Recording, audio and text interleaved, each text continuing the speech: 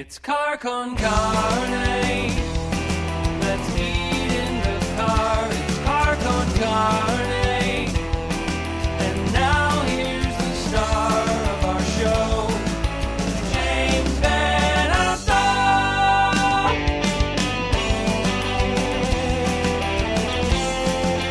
It is Car Con Carne, the world's only food podcast recorded in a car. The car in question is my Mazda 3. I'm James Van Alstyne. Sitting shotgun today, Dennis Buckley, frontman for 88 Fingers Louie, an exemplary punk rock band from the city of Chicago. Oh, hello. We're sitting on Fullerton Avenue, West Fullerton.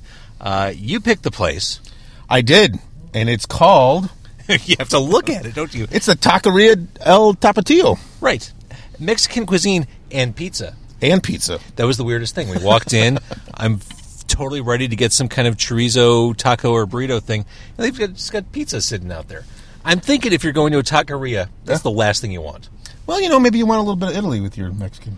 It's like going to the food court, really. Yeah, exactly.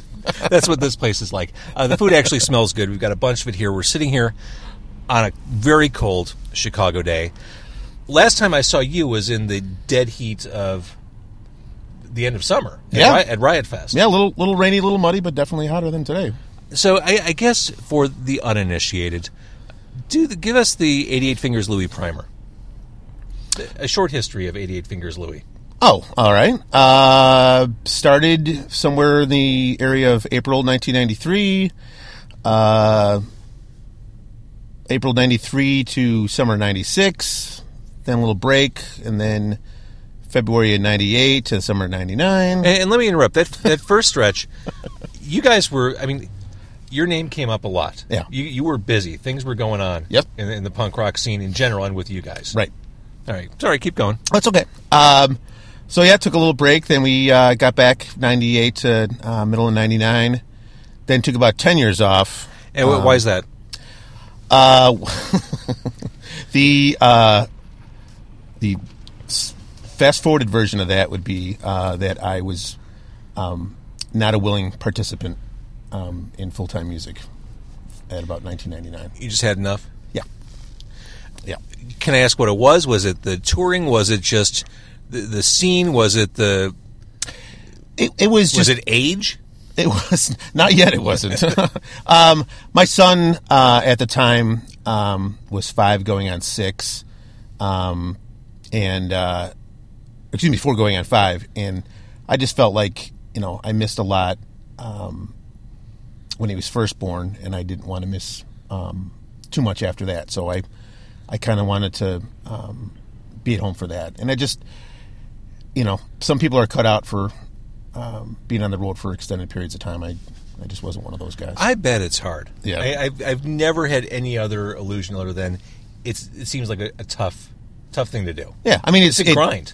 It's not like it's not like working in a machine shop, but it wears on you after a while. You have for that hour you're on stage, I'm sure there's nothing better when people are singing along, flailing themselves at you. I'm sure there's nothing better, but it's the city to city, it's the lack of sleep, it's the eating poorly, it's all that. Oh yeah, all that. That's the sleeping.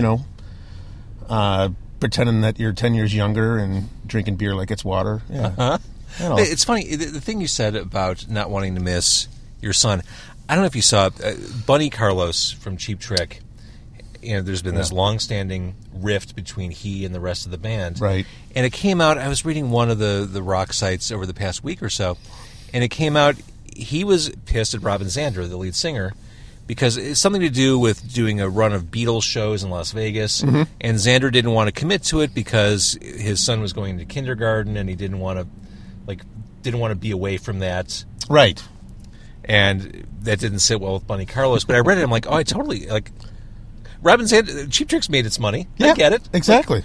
He doesn't need to do it necessarily. No. Yeah. So I totally understood that. Oh yeah, I got that. I think Bunny's reaction was something like, "We're skipping this out, so you're basically said so your dumb kid could go to kindergarten." And that's when Robin told him to go F himself.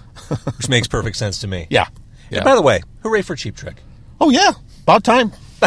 It's about damn time. All right, so you said enough's enough. I'm putting the brakes on this. Yeah. What brought the band back together? And when? 2009, Dan and I had talked about, we'd smoothed things over the years, and we talked about maybe doing at least a show to kind of commemorate, hey, it's been 10 years since we played our last show. This could be kind of cool. And 10 years seems like a magic number. Yeah, right. 10-year reunions are their age. It gives the old fans enough time to really miss you. Yeah.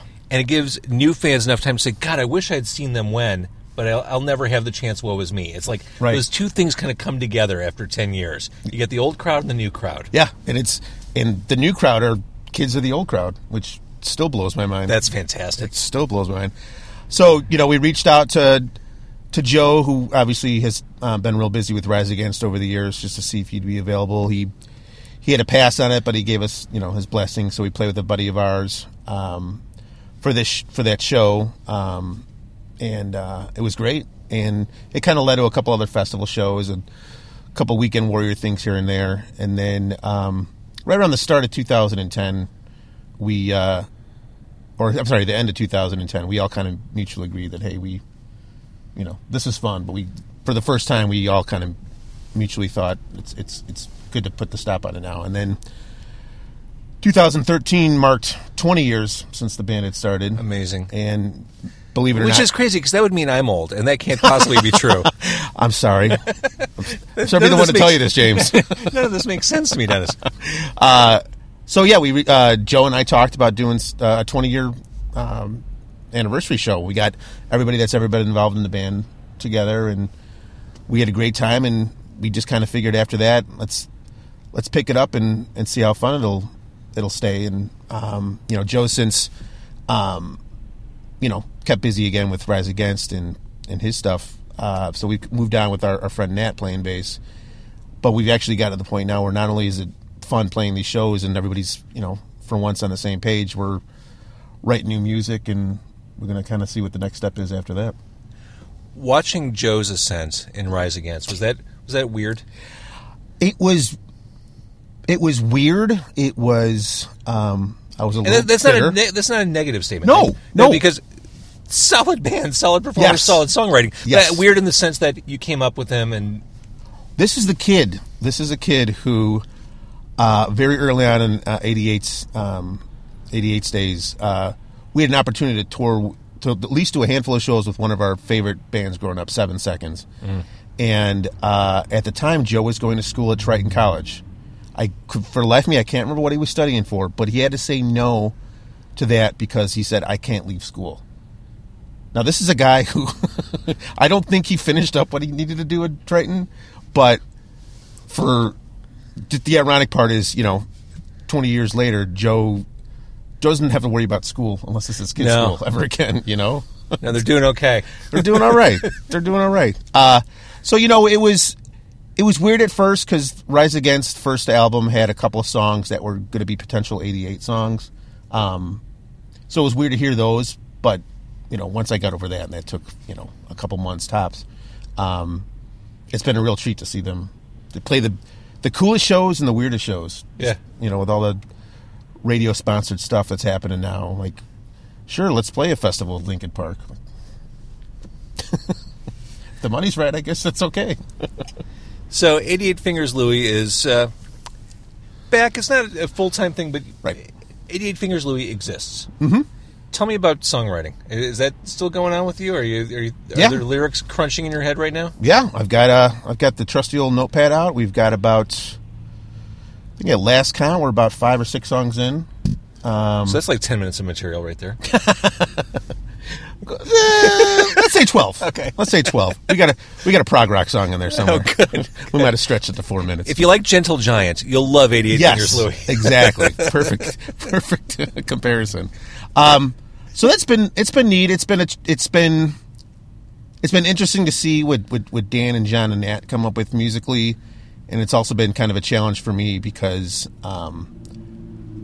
I wrote songs about girls by default way back when. Yeah, you're supposed to, right? Right, I guess. That's the gig. And nowadays it's like, there's a hell of a lot more to talk about than girls. I mean, I love my girlfriend to death, and I'm sure there'll be a song or two on some new 88 stuff, about her. But yeah, lot more things have pissed me off over the years, so it's been good to write that stuff down. We call that growing up. Yeah, I guess so. I guess so. Talking about your old fans and their kids going to see you.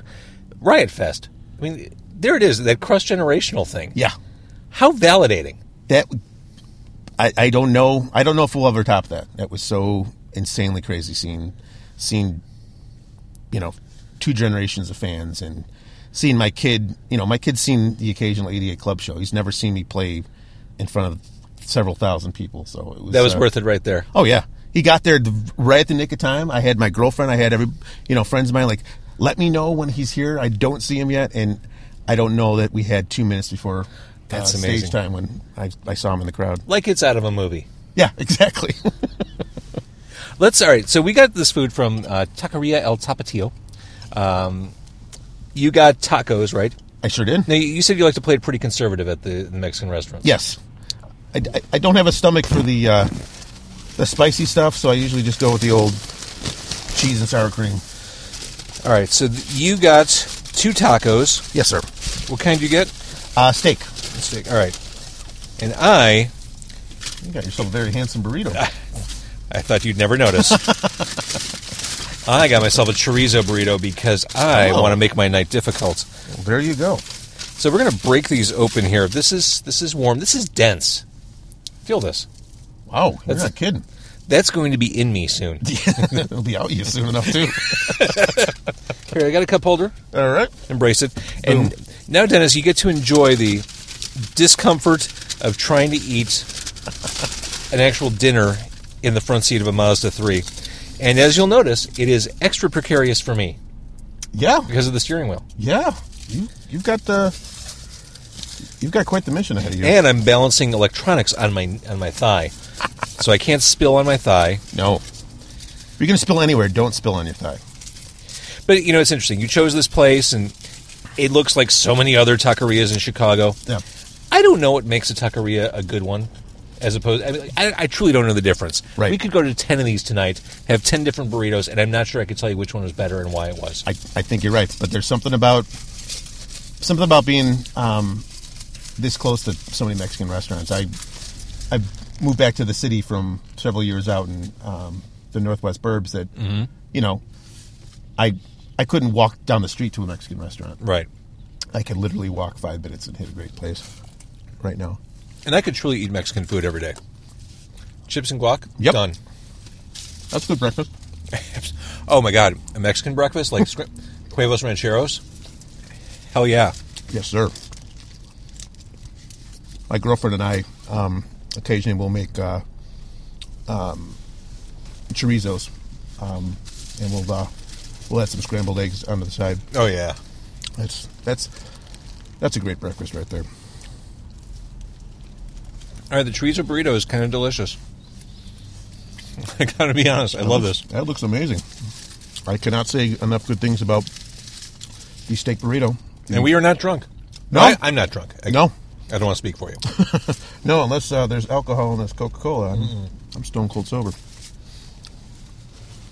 There's never too much sour cream on anything. So I want to Agreed. I want to compliment the help on a very generous portion of sour cream.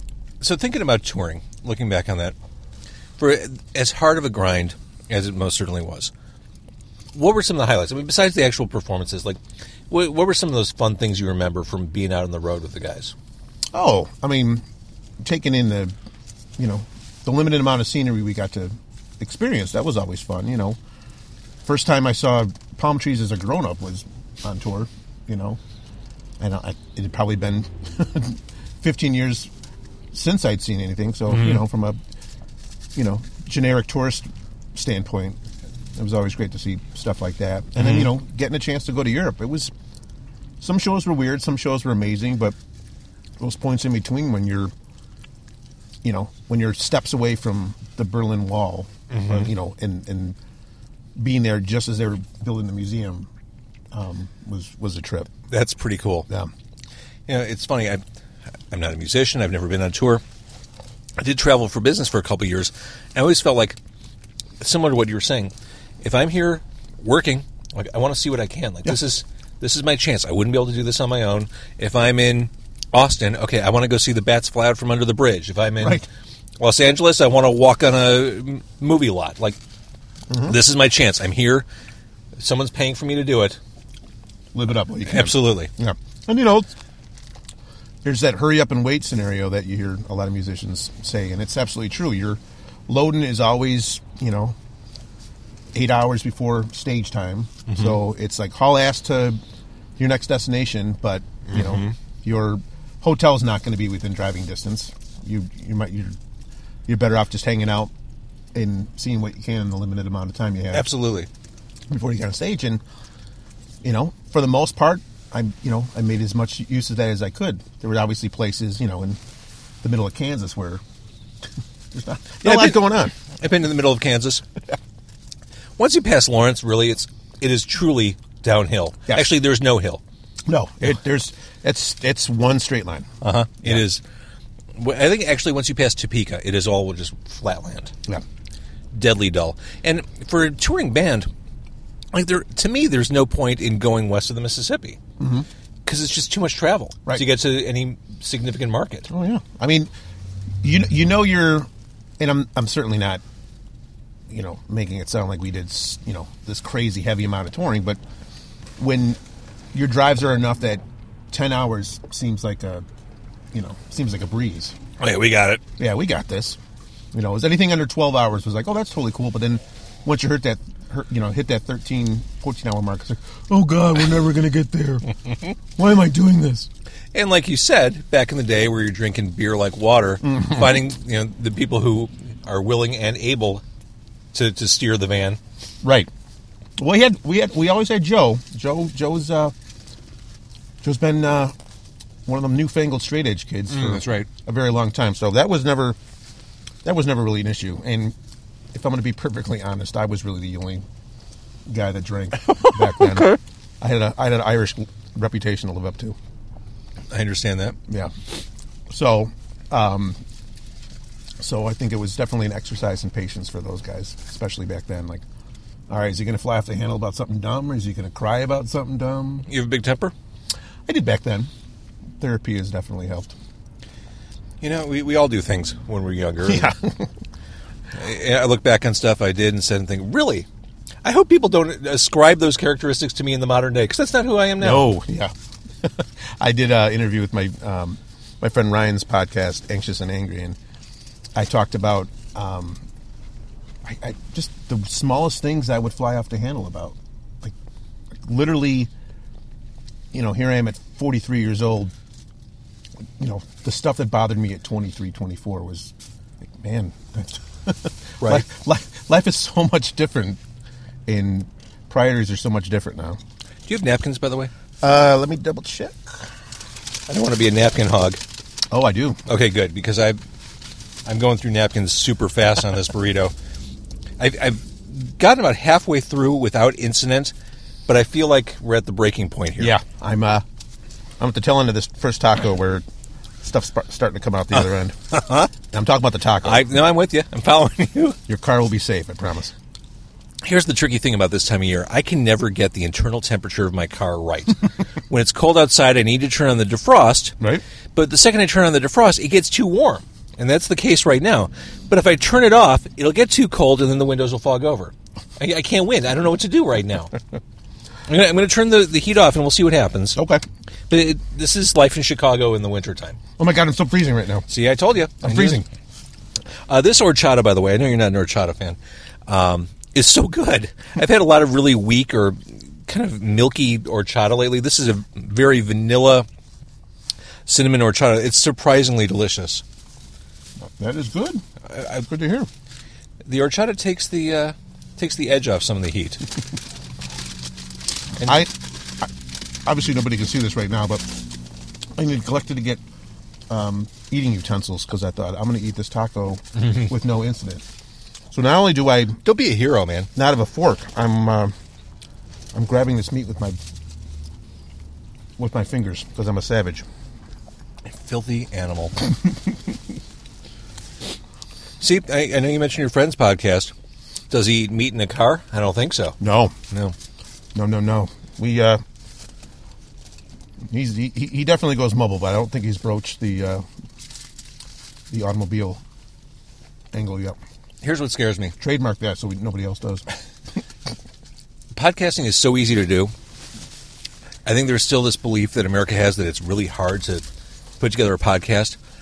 I worry for the day when everyone realizes how simple it is to do and everyone has a podcast. Because it's not hard. There are a couple things you need to figure out, like what platform to use and Right. what equipment to use. But once you get past that, it's really easy to do. So we're at a dangerous point where everyone's going to have one, and it's going to be really hard to maintain my car-based food podcast niche. Coming in January 2016, my name is Dennis, and I have a podcast. Mm-hmm. There is grease just rolling down my hand. I literally felt like I put my hand in some of that snow. Uh-huh. I feel kind of disgusting now.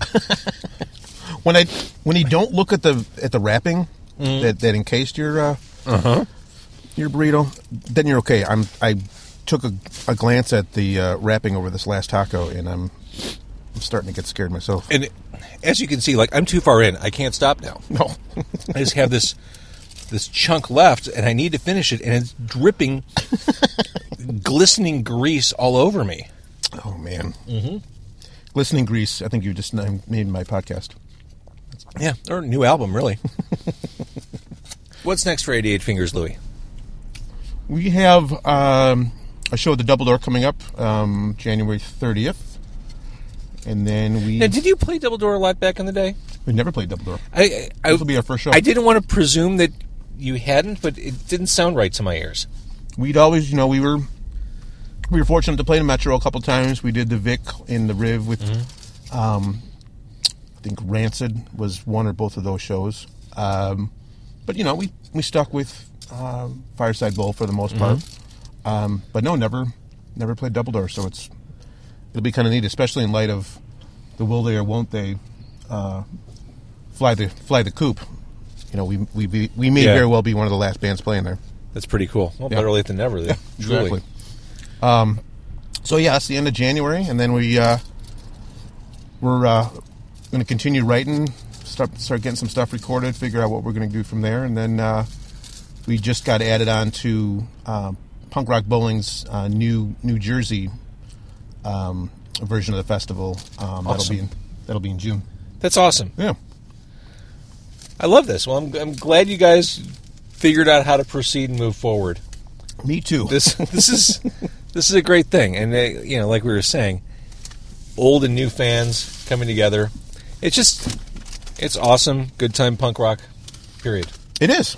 It's a trip seeing, people your kids' age, bringing their parents and comparing notes, and it'll never stop being surreal. And I hope it doesn't, because this has been one hell of a time. And I still smile broadly when I hear stuff like Pent Up and Blink and Under the Covers and. Yeah, we don't play Under the Covers anymore, but we still throw Pent Up and Blink in there, and that's always Blink, especially because that was kind of the song that put us on the map. Whenever we don't even have to announce that we're going to go into this song. As soon as Dan starts playing, it's like, all right, we know this song. Mm-hmm. This, if nothing else, this song's going to get people jumping. They might not, they might be too tired to jump, before and after that, but this will be the one damn song we know they're going to go crazy for. Yeah, at this point, at our advanced age, Dennis, people may jump and say, "Oh, my hip!" Yeah, in the middle of the show. You're not kidding. I've never been more grateful for VIP sitting areas at shows than I am now. I've said this before. One of my great problems with going to concerts is other people are there.